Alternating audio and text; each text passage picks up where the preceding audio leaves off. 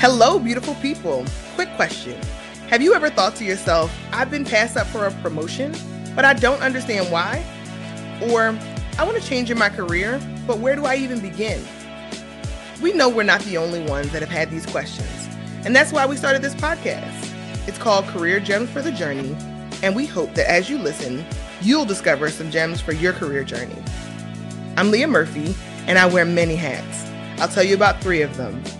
I'm an engineer by trade, a career coach, and an entrepreneur, all while working to stay happily married and raise 3 children.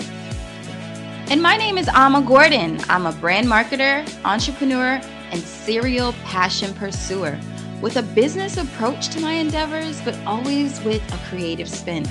And we're 2 really great friends that have supported one another throughout our professional careers. I mean, we've been through it all, and we're here to share some authentic stories, key successes, and setbacks. You're not going to want to miss this.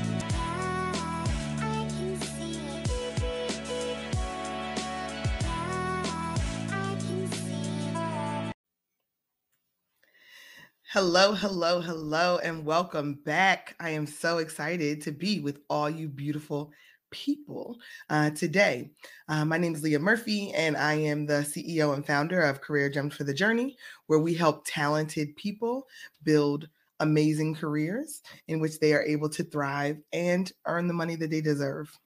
I know that there are some riders who are here with us with me and with Career Gems for the Journey for weeks and weeks and weeks, and I am completely in love with everyone who has been joining us for weeks and really gathering these gems up so that they can become the professional that they want to be, including the type of leader that they want to be. So shout out to all the folks who have been joining us for weeks and weeks and weeks. And then shout out to everyone who's joining us for the first time. Excited to have all of you with me today. And today is going to be another showstopper. We're going deep on building really strong cross-functional teams. And for anyone who has not had the opportunity before, what you'll see at the bottom of the screen here is the link to our newsletter or to our email list. And if you are looking for more content, because it is specialized, tailored content that is really designed for folks who are looking to accelerate and do some exceptional work in their career. And it's targeted to professionals who are looking to make some significant changes in the next 6 to 12 months. Please do go and join our email list, gemsforthejourney.org/promo gems. If you do that, you will get exclusive email content directly into your inbox. So please go ahead and take a minute to do that while you're here with us. And now we're going to jump into the content. So I had some great feedback that came from our last session. In our last session, we talked about building cross-functional teams and how critical it is to make sure that folks on the team have clarity of purpose. And we also talked about defined ways of working, right? So for me, those are kind of very foundational building blocks style. And as we continue to build in complexity and as we continue to build in the dynamics that we're trying to navigate in a team, we're going to continue to add on very critical cornerstones to success from a cross-functional team. So we talked about the clarity of purpose and defined ways of working. Very important. Clarity of purpose is, what are we doing? What have we committed to? What are we accountable for? And then the defined ways of working is, how do we go about bringing that about? How does our day-to-day work and communication transfer from who I am as an individual to the broader team, right? What are the ways in which we work and deliver our results?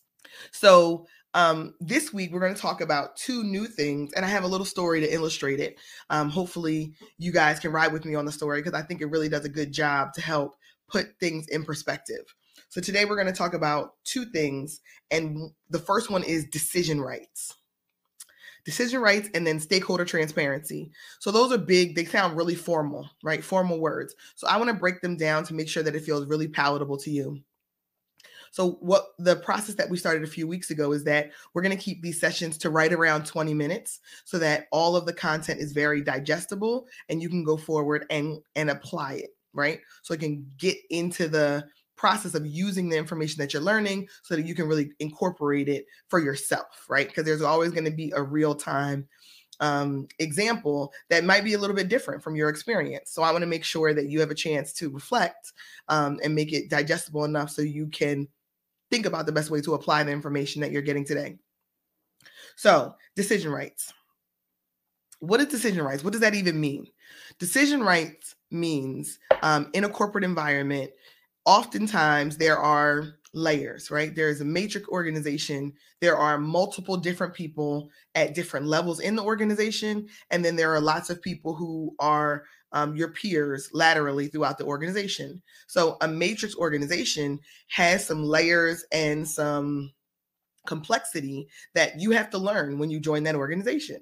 So you understand who reports to who has a dotted line reporting structure, maybe. So there's hard line reporting structure, which is normally a manager or a supervisor, which is really clear.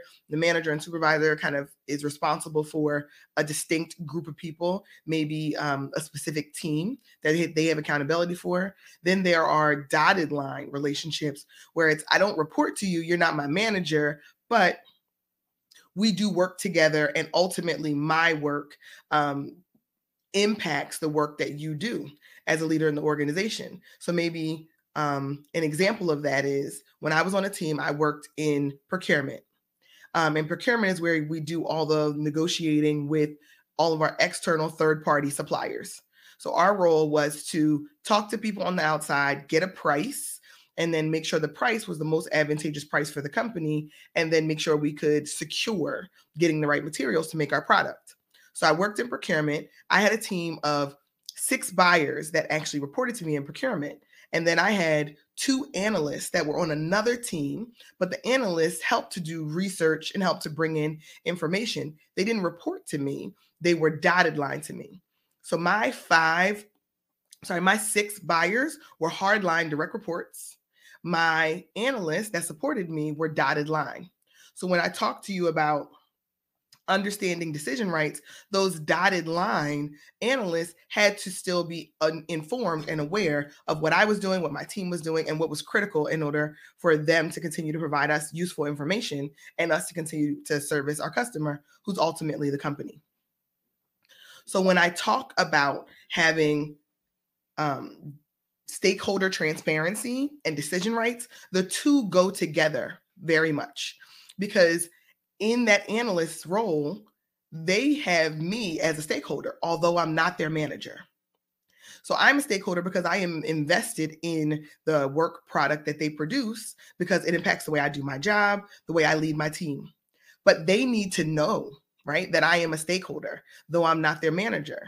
And as you're building a team and as you're adding new people or adding new capabilities and competencies on the team, understanding who your stakeholders are and what the decision rights that go along with your role and your stakeholders can really be a game changer in how people are measured, right? You can produce great work, but if your stakeholders are not informed, if your stakeholders don't value or weren't bought into the choice to do this type of work, they may still give you feedback that is concerning or less than admirable in your mind because they were not clear. The stakeholder decision rights relationship was not clearly identified.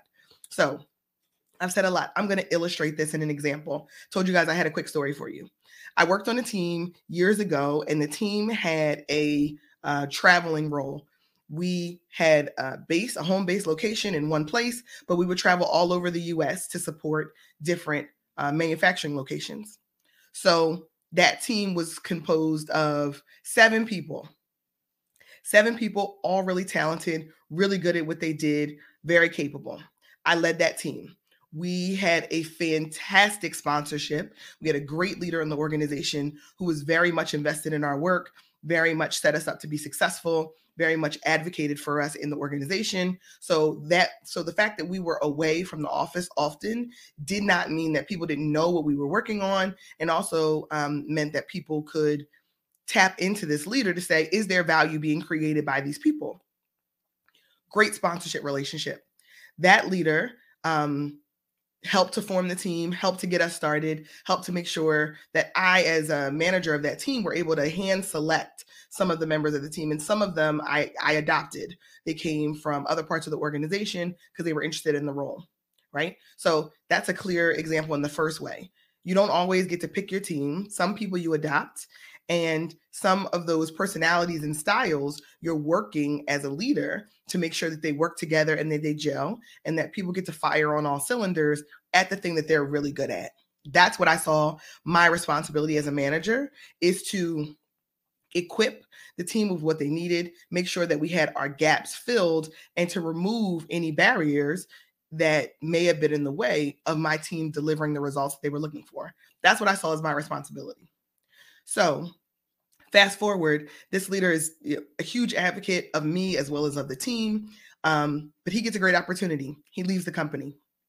Great opportunity, leaves the company, decides to do something else, fully acknowledges that, he believes that we can continue to do, excellent work. When the new leader comes in, a woman who was not familiar with the team, was not familiar with the work, had come in from an international location and wasn't really familiar with the work that we were doing. Now we had a stakeholder change. So we went from a team that was very well received, very well acknowledged, delivering exceptional work. People were looking forward to us helping to support them because we got in there and really were able to get results. But when this new leader came into play, she did not understand the value. She did not understand the stakeholders, and she didn't understand the decision rights. So because she didn't understand them, she assumed that they needed to be influenced, they needed to be changed. When she made the changes that she made, now this team no longer has the same value proposition. So she did the things to make herself feel comfortable, right? Because she wanted to be aligned in a different way, in a much more formal, much more structured way, so that on paper, we were checking some of the right boxes. But in action, we no longer had the power and decision rights that we needed in order to deliver results for the places and the manufacturing locations that we were supporting. So here you have a team that is no longer effective, but you still have a talented group of people. So now you have this talented group of people who was getting great results, but because the decision rights and the stakeholder alignment fell apart when the new leader came on, now you have a team that is perceived as not adding value to the organization, which is very, very damaging to the morale. Because if you have 2 to 3 years of doing great work and people essentially looking forward to you supporting them, and then there's a shift in perception, now those team members are deciding, should I stay on this team? Is it worth it for me because the decision rights and the stakeholder value proposition isn't there? We no longer had the support that we needed to be the team that we were. So the decision was, do we figure out a way to morph and evolve into this team that the new leader sees and has a vision for, or do we decide to make another choice for ourselves in our career? So for me, it's a really clear and simple example of, it's not that the quality of the work was diminished. It's not that the results that we had already delivered weren't acknowledged. It was a stakeholder understanding that shifted. And what could have happened, what could have been possible if she would have joined the organization and said, let me take a step back, let me learn, let me talk to the other stakeholders in the equation who they have been supporting for months or weeks or years, and make sure that I get their perspective before I make any changes. That wasn't the choice that she made. And the outcome was, we no longer had the right stakeholder alignment and support. So now the team is perceived as not valuable, even moving a little further, expendable, right? Do we really need to keep this team? Are they valuable anymore? So having right stakeholder alignment and decision rights for who gets to decide what the feedback is, what success looks like, how much latitude do you have in order to take a chance, take a calculated risk, in order to get a big win, or in order to learn something that's really important. Once those things are defined for your team and communicated well and well shared, you have the potential to build a team that is exceptional. If you are never clear on your decision rights and you don't have clear stakeholder alignment, especially in the vertical, in the manager, senior manager, director, vice president, senior vice president, if that's not clear, the team is never going to be able to be successful. They may deliver results, but it may not be perceived as valuable to those people who are stakeholders. It is essential. It is essential to make sure that you have your decision rights aligned. Who's deciding what? Who has the power to veto, right? Who has the power to say it's a no-go, it's not happening? And who has the power to say, green light, we're going to move forward? Who is that person in your organization? And are you clearly aligned with that person? And then stakeholder alignment, which is, do the right people in the organization understand what you're doing and value what you're doing such that you are able to have their support. So you can go forward and do your job because the right people are aligned. So I would love to see more organizations, and I would love to be a part of organizations doing this work in order for their team members to not be burdened with trying to explain the why behind every decision that they make, or trying to justify every time, we take a calculated risk in order to move the organization forward. When you have stakeholders who are clear and who are advocates, even if they don't fully understand, that clarity and the advocacy is because they have confidence in the people who are doing the work. And I'd love to see more leaders take the step back and manage their own perception first, manage their own ego to say, how can I be educated better to be successful and help this team be successful, even though it may not look exactly the way that I think it should today? That's not to say that it can't change, that it can't evolve, but to make significant sweeping changes to a team before you've fully been educated on what the team does and what value they bring to the organization can be extremely detrimental. What ended up happening is all the members of that team left. I was able to take on a different role within the organization. Others decided to leave the company altogether. Others decided to make a choice to go back to other departments. The team essentially disintegrated because those decision rights and that stakeholder alignment wasn't there with the new leader. And these are people that I had personally chosen, had an opportunity to work with, and had an opportunity to partner with, right? Work side by side with. So I knew their capabilities were there. It was the stakeholder alignment and the decision-making that had gotten broken. When the previous leader left and the new leader arrived, that relationship got broken and was not able to be mended because the new leader wasn't open to it. She had a distinct vision for what she wanted to go forward with, and we didn't have the influence in the organization to be able to get her back on track to where we were before. So we're wrapping up here. Key takeaways from this discussion are, number one, make sure that your stakeholder alignment in the organization is clear. Who is in your vertical and your direct reporting structure? We talked about hard lines. And who are those dotted line leaders in the organization where maybe you don't report to them, but you do have a direct influence over the work that they do. So you need to make sure that everybody gets on the same page. Those are your stakeholders. They may not be your manager. They may be someone in finance. They may be someone in operations. They may be someone in accounting. There may be someone in a different department, but they're a stakeholder because your work impacts them directly.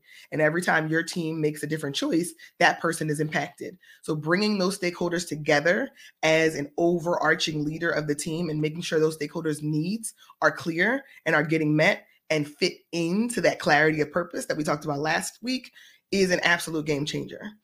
And the last one was decision rights. Understanding who has the power to say yes to you moving forward, getting additional funding, knowing where your budget is going, and who has the power to say, no, we're going to veto. We're not going to do that project. We're not going to make that travel assignment. We're not going to commit to taking on that additional work from the team. Once you know who has those decision rights, now you know who you're influencing in the organization. And now you have to understand what their priorities are so that their decision rights reflect moving barriers out of the way for you to do great work as a leader. So really rich topics to talk about today. Hopefully you guys had an opportunity to kind of grab some of those gems. And this is an ongoing series where we're focusing on building really strong cross-functional teams with a broad business understanding. So continue to come back. This was part 3. We're going to do part 4, part 5, and there might be a bonus in there for you. And as you're thinking about this particular content, if there's someone who you think has experienced some confusion in decision rights, or if there's a new leader in your organization or you aspire to be a leader, share this with someone who you believe could help or could use some of these gems as we think about building really strong cross-functional teams. If you can get these foundations right, and we've gotten up to 6 of them so far, if you can get these foundations, these building blocks, these brick layers into your organization, you will have a phenomenal team with results that will outpace their peers. And also you'll have a team that wants to work well together successfully. You'll be looking forward to partnering with one another. Now, I'm not saying you're going to have best friends at work, because that's not for everybody, but certainly having decision rights, stakeholder clarity, and all of the other building blocks that we've already talked about and that we'll build onto will literally transform your team and the results they're able to deliver. It will make any team go from mediocre to exceptional performance if you as a leader can put these things in place. And I'm here to help you put those things in place and help you influence your higher up structure to make sure the right investments are being made so that you can build an amazing team, because that's what we're here to do at Career Gems for the Journey.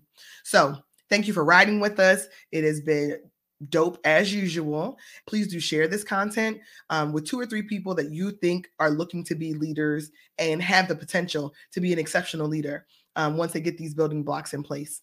I would love to support them, and I'd love to support you. We are so excited that you chose to join us for the Career Gems for the Journey podcast. Please do take advantage of going to gemsforthejourney.org to find additional resources for you to connect with us and resources for you to grow your career. If you're interested in joining our mailing list and getting content directly to your inbox, take advantage of joining us now at gemsforthejourney.org/promogems. That's gemsforthejourney.org/promogems, and you will get more amazing gems directly into your inbox. If you're looking to connect with us, please do take advantage of an opportunity to tap into us on LinkedIn. We're also available on YouTube and on any other platforms. We would love to hear your comments. This was Amma Gordon and Leah Murphy. Thank you so much for listening. We hope this episode gave you some real gems that you can use on your own career journey. Come back for the next episode and be sure to follow us on social at Gems for the Journey on Instagram and Career Gems for the Journey on LinkedIn. You can also email us at info@gemsforthejourney.org with any questions or comments you may have.